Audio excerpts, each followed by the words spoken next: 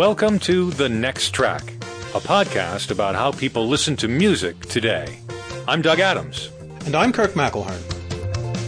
Hello, and thank you for letting us in between your ears today. We know there's a lot of things you'd like to have in between your ears at any given time, but we're glad that you chose us for this particular moment.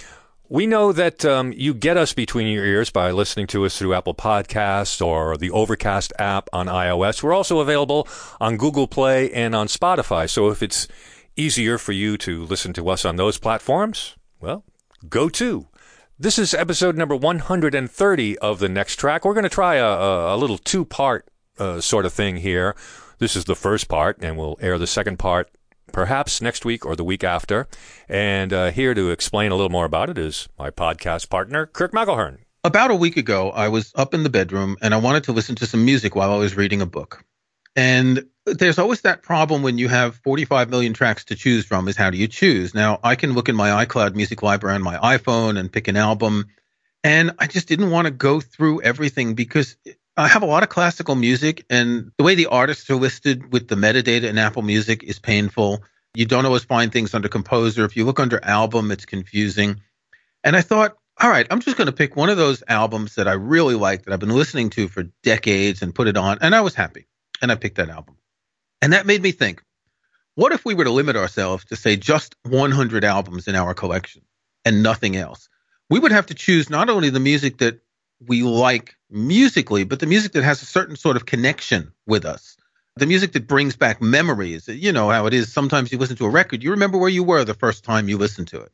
So with that in mind, we've decided to each make a list of Desert Island discs. No, not 100, because that's too many, but 10 each. And we're going to do 2 episodes in which we each present our 10 Desert Island discs and discuss them.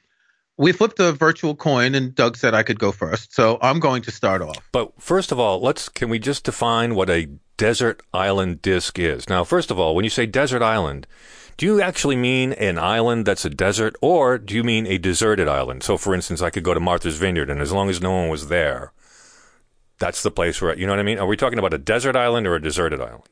Well, I'm thinking the metaphor of the desert island where you have no possibility to go out and get anything else. And it could be a cabin in the woods. It could be a cave in the Yucatan. But that place where you just can't get anything. We're assuming that there is electricity. And the other constraint that we decided is that the albums we are choosing are limited to a single CD. Now, what this means is that there are some double LPs from the 70s or 60s that fit on a single CD. And Doug is just raising his eyebrows there because he's probably got a couple in his list. We decided that we needed some arbitrary condition. So single CD, but any kind of music at all. We assume there is electricity and a CD player. And you're there alone. You're not there with somebody else, so you can share duties and you can have more time to listen to music than, say, cook or vacuum or dust the sand out of the shack. If you are with someone else and they have their own desert island disc list, then you have twice as much music. I don't want to get that. No, because then you might have musical incompatibility. Right. So what I thought is that it's really, really tough. And if you ever tried this, to just limit yourself to 10 records, it's really, really tough because, again, you have to find the music that you really like, but the music that has a connection. Wait a minute. You've obviously been thinking about this a long time because you proposed this idea and a half an hour later you said, I've got my list. And it took me up until about 5 minutes ago of a week's of thinking about it to actually get my list together. And I'm still not impressed with it. But anyway, I don't want to bog everything down. Well, as we'll see in my list, what I've tried to do is cover a range of styles and genres and forms. But in addition, these are records that I really like. So the first record that I've picked is Tobias Hume, Musical Humors by Jordi Savall. Tobias Hume was a 17th century English musician, and among other things, he wrote a fair amount of music for solo viola da gamba.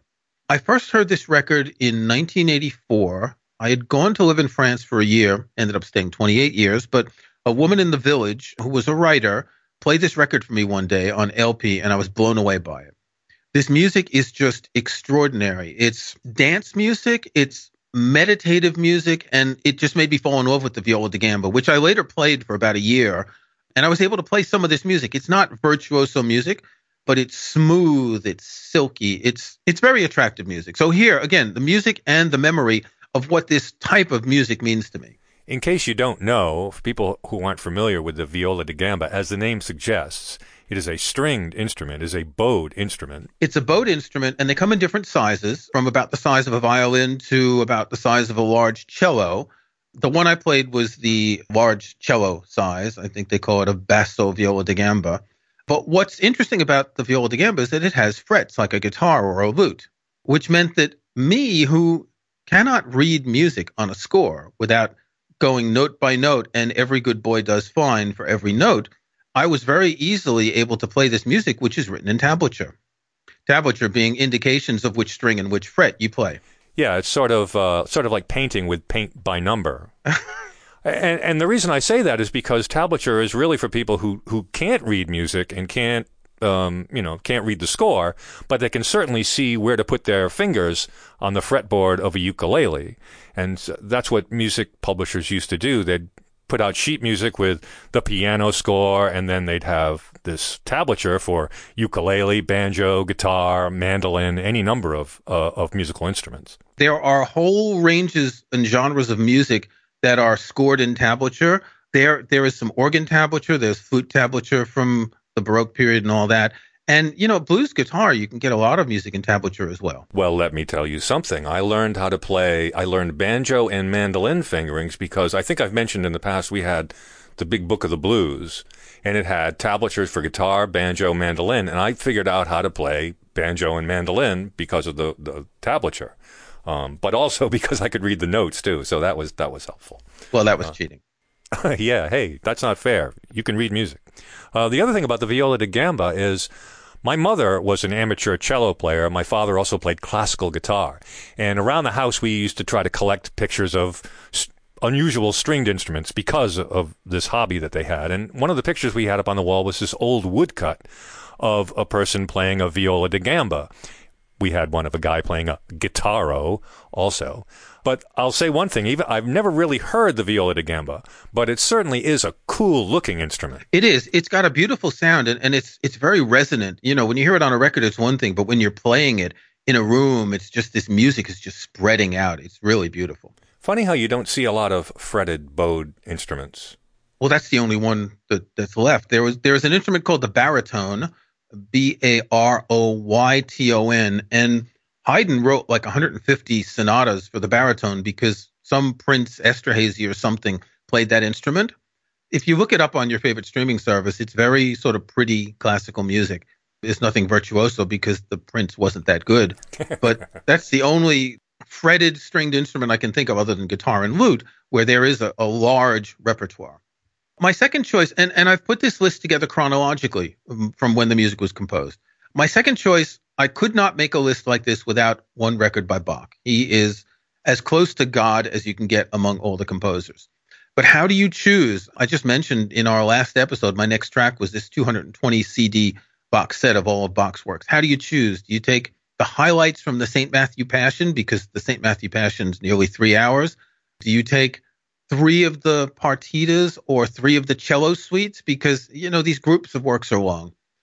So what I've decided is the Goldberg Variations, which to me encapsulates pretty much everything that Bach wrote in style, in variety, in complexity, and all that. There are countless recordings of the Goldberg Variations, and you could go for Glenn Gould in 55 or 81, or you could go for someone on the harpsichord. But what I've selected is the one recorded by Andras Schiff, maybe about 10 years ago, because I think of all the pianists playing the Goldberg Variations today, he's the most creative. I think most of our listeners know that I'm not as steeped in the classical music repertoire as you are, but I have I think a decent, broad background in classical music, and I do particularly like Bach. And you did recommend that I listen to the Glenn Gould Goldberg Variations 55 and 81. And I have listened to them, and I've enjoyed listening to them and comparing the younger Gould to the mature Gould, and the way he found, nuance in these relatively small little pieces. Right. It was a lot of fun to give it a listen, to give that kind of critical listen. I had to listen to them in small bunches. I couldn't listen to the one and then all of the next one. I had to go in batches. But it was something that I really enjoyed. Yeah, I wouldn't want to put that on my Desert Island disc list because Gould was idiosyncratic. I love the way he played Bach. I love the way he played Beethoven as well. but he was idiosyncratic. And I prefer Schiff, who's more in the range of classic, but inventive in style. I couldn't make a list like this without something by Franz Schubert, one of my other favorite composers, who is just one rung down the ladder from Bach as being close to God. Again, how do you choose?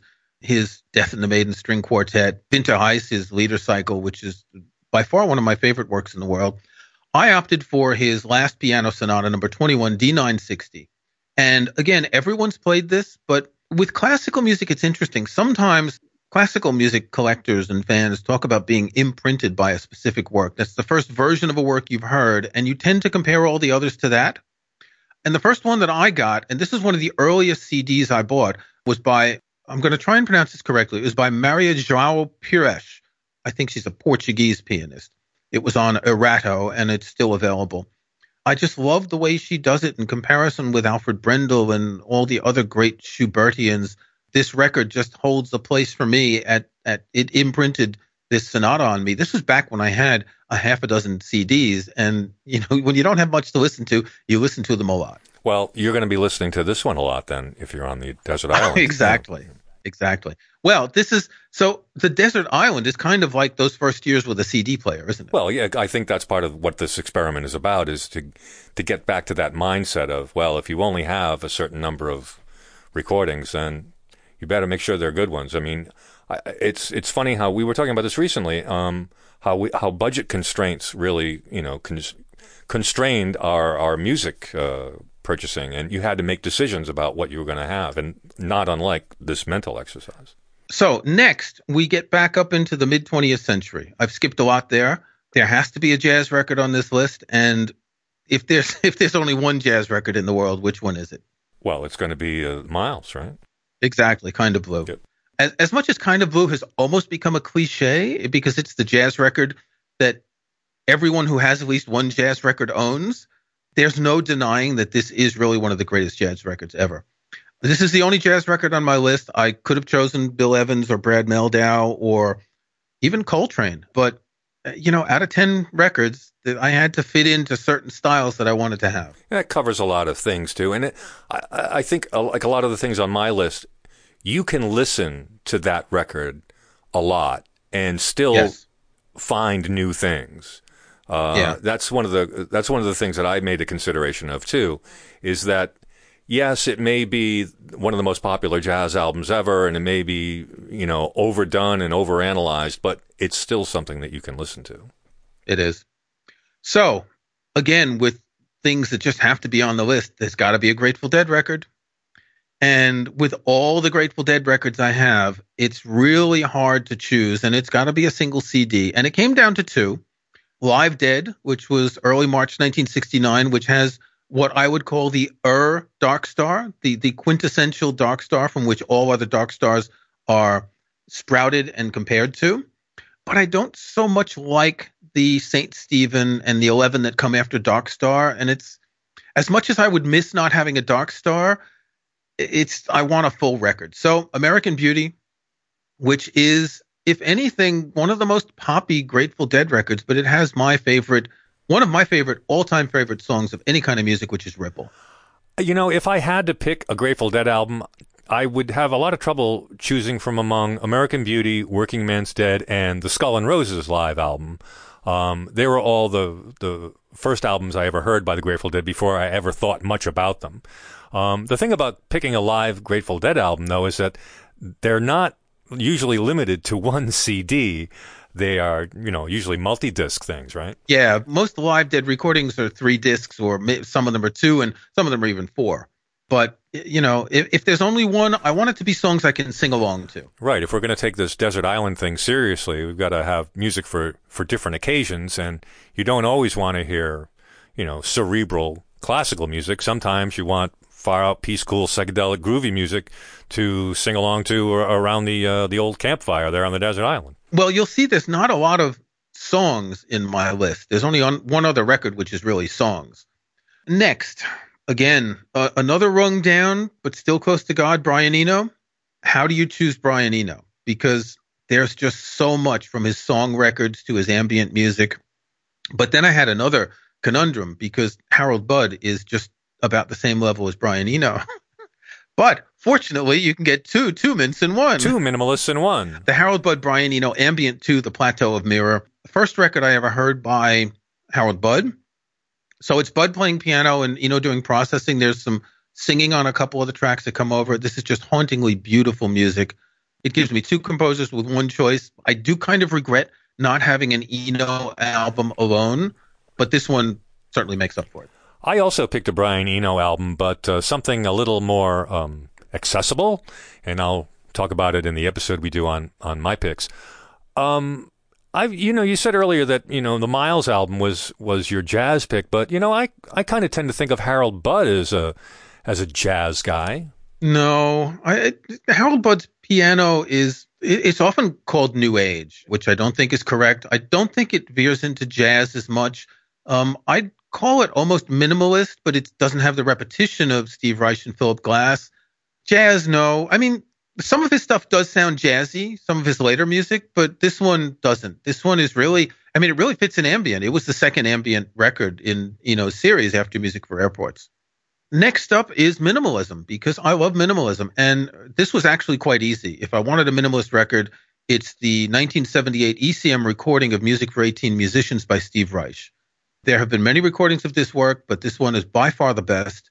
This is the work that has these pulses, and it's about 50 minutes long, and it's got these different sections and these transitions from one to another, and these just wonderful changes in this rhythm and everything. And it's the kind of thing that you'll use on the desert island when you're chopping open coconuts or something.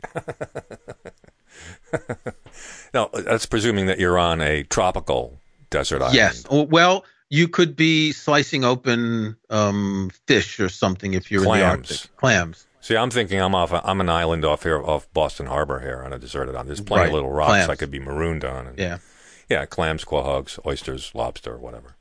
That's an interesting pick to want to have with you on a desert island, I think. Well, I love Steve Reich music. There's a connection between that music and myself that is really indelible. And I've been listening to this record for 40 years since it came out. Right. And again, I tried to make my list something to cover these styles and genres of music that touch me the most. Yeah, I just think what's required to listen to a Steve Reich composition is there's a lot of stuff going on in your brain while you're listening to one of these pieces, and I'm not sure that listening to it on a desert island would either drive me crazy or compel me to swim to my own rescue. Yeah, but it sort of starts out softly and builds, and then you go through the whole thing, and then it fades out again, and it's like you're entering a world for about an hour and then leaving that world. Yeah. Well, that's the thing. You've got to leave the world. Yes. It's the sort of thing you'd start expecting your other albums to sound like that, and that's when you would have to worry. So next on the list is the only other record, which is really a song record. And if you think about it, you know who I really like in terms of music, and you're going to guess who this is. All right, let me guess. Is it The Clash, London Calling? No, it's interesting. Okay, see, now I know who it is. No, that's interesting because that was in my first iteration of the list until I realized that I had left out something by this artist, and The Clash got bumped by Bob Dylan. Tough assignment. But the idea of having London Calling as that energetic music was really compelling, but sorry, he lost. Blood on the Tracks, there is probably no better Bob Dylan album that is quintessential Bob Dylan. Just a reminder, I believe it's today that when we release this episode, that the new bootleg series about Blood on the Tracks comes out with all the alternate takes. I've heard some of the stuff, and it's really fascinating. It's called More Blood, More Tracks. I know, yeah. I love that title. There are two Dylan albums that I like to keep. One of them is Highway 61 Revisited, and the other one is this one, Blood on the Tracks. I think most people would agree that this is the most Dylan of Dylan. This is archetypical Dylan. Yeah. This album has Tangled Up in Blue on it, Shelter from the Storm, yeah, Simple Twist of Fate, Idiot Wind. It is, I think, the quintessential Dylan sound. So next is a Durutti Column record. Again, one of my favorite performers, and I chose the second Durutti Column album, LC. This is an album that Vinnie Riley made in about 4 hours. He just sort of took a recorder and sat and played some guitar melodies and gave the tapes to Martin Hannett, who put it together. Brian Eno has said several times that this is his favorite record of all time.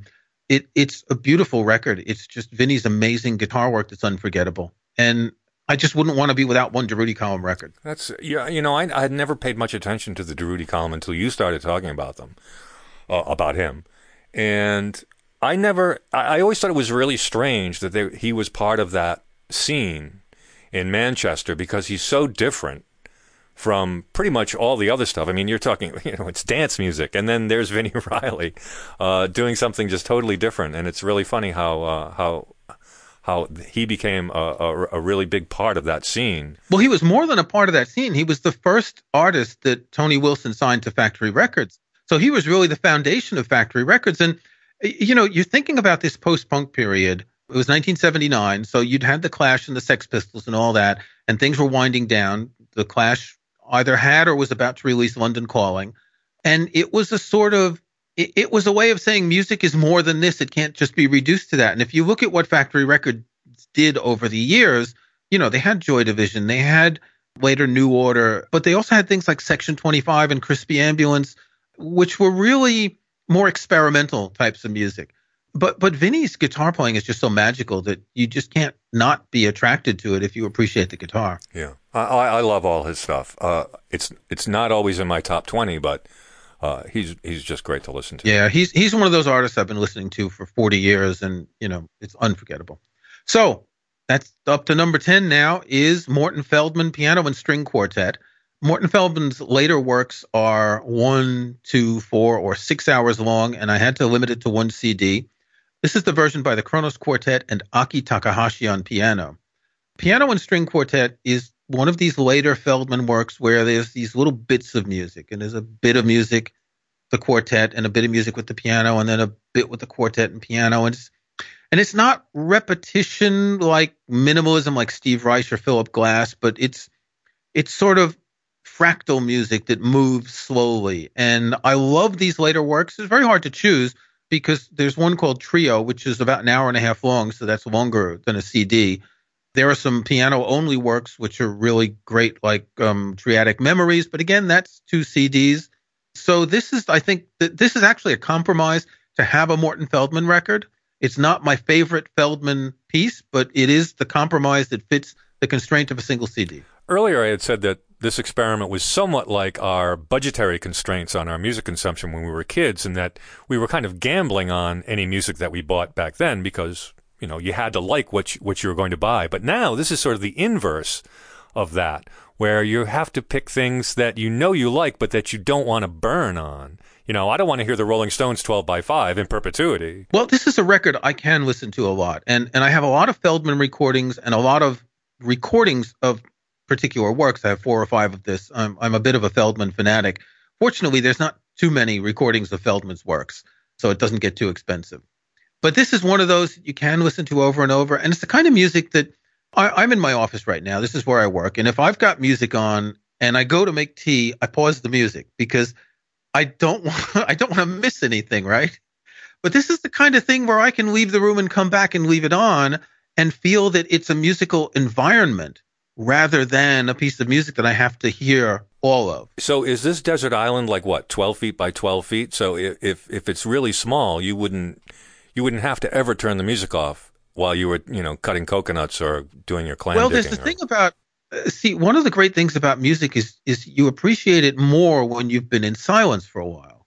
So you're going to have a lot of silence. You're going to hear the lapping of the waves on the shore. You're going to hear the rustle of the wind through the palm leaves and all that.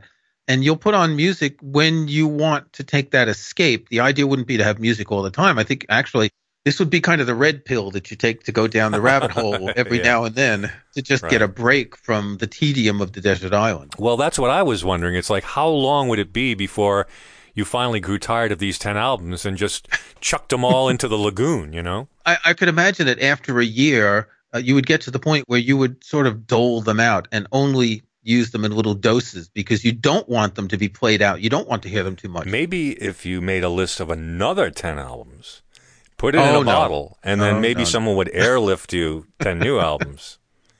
Yeah. No. Okay, so that's my list. We're not going to do any next track selections for this episode or the next because you've got 10 next track selections in this episode. I'll try to find those Apple Music previews that I put in the show notes. Every time you go to the show notes, you see those Apple Music previews, right? You go to the show notes, right? you check our show notes, thenexttrack.com.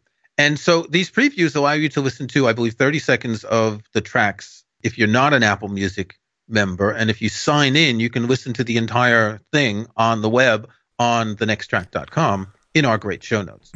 Now, we are hoping to schedule a fabulous guest for next week's episode, so my Desert Island Top 10 will be presented the week following. Okay?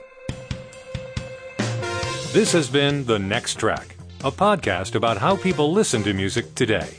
You can find show notes and links to some of the things we talked about in this and other episodes at thenexttrack.com. There's also a contact form there you can use to send us comments. If you like the show, we hope you'll subscribe in iTunes or your favorite podcast app.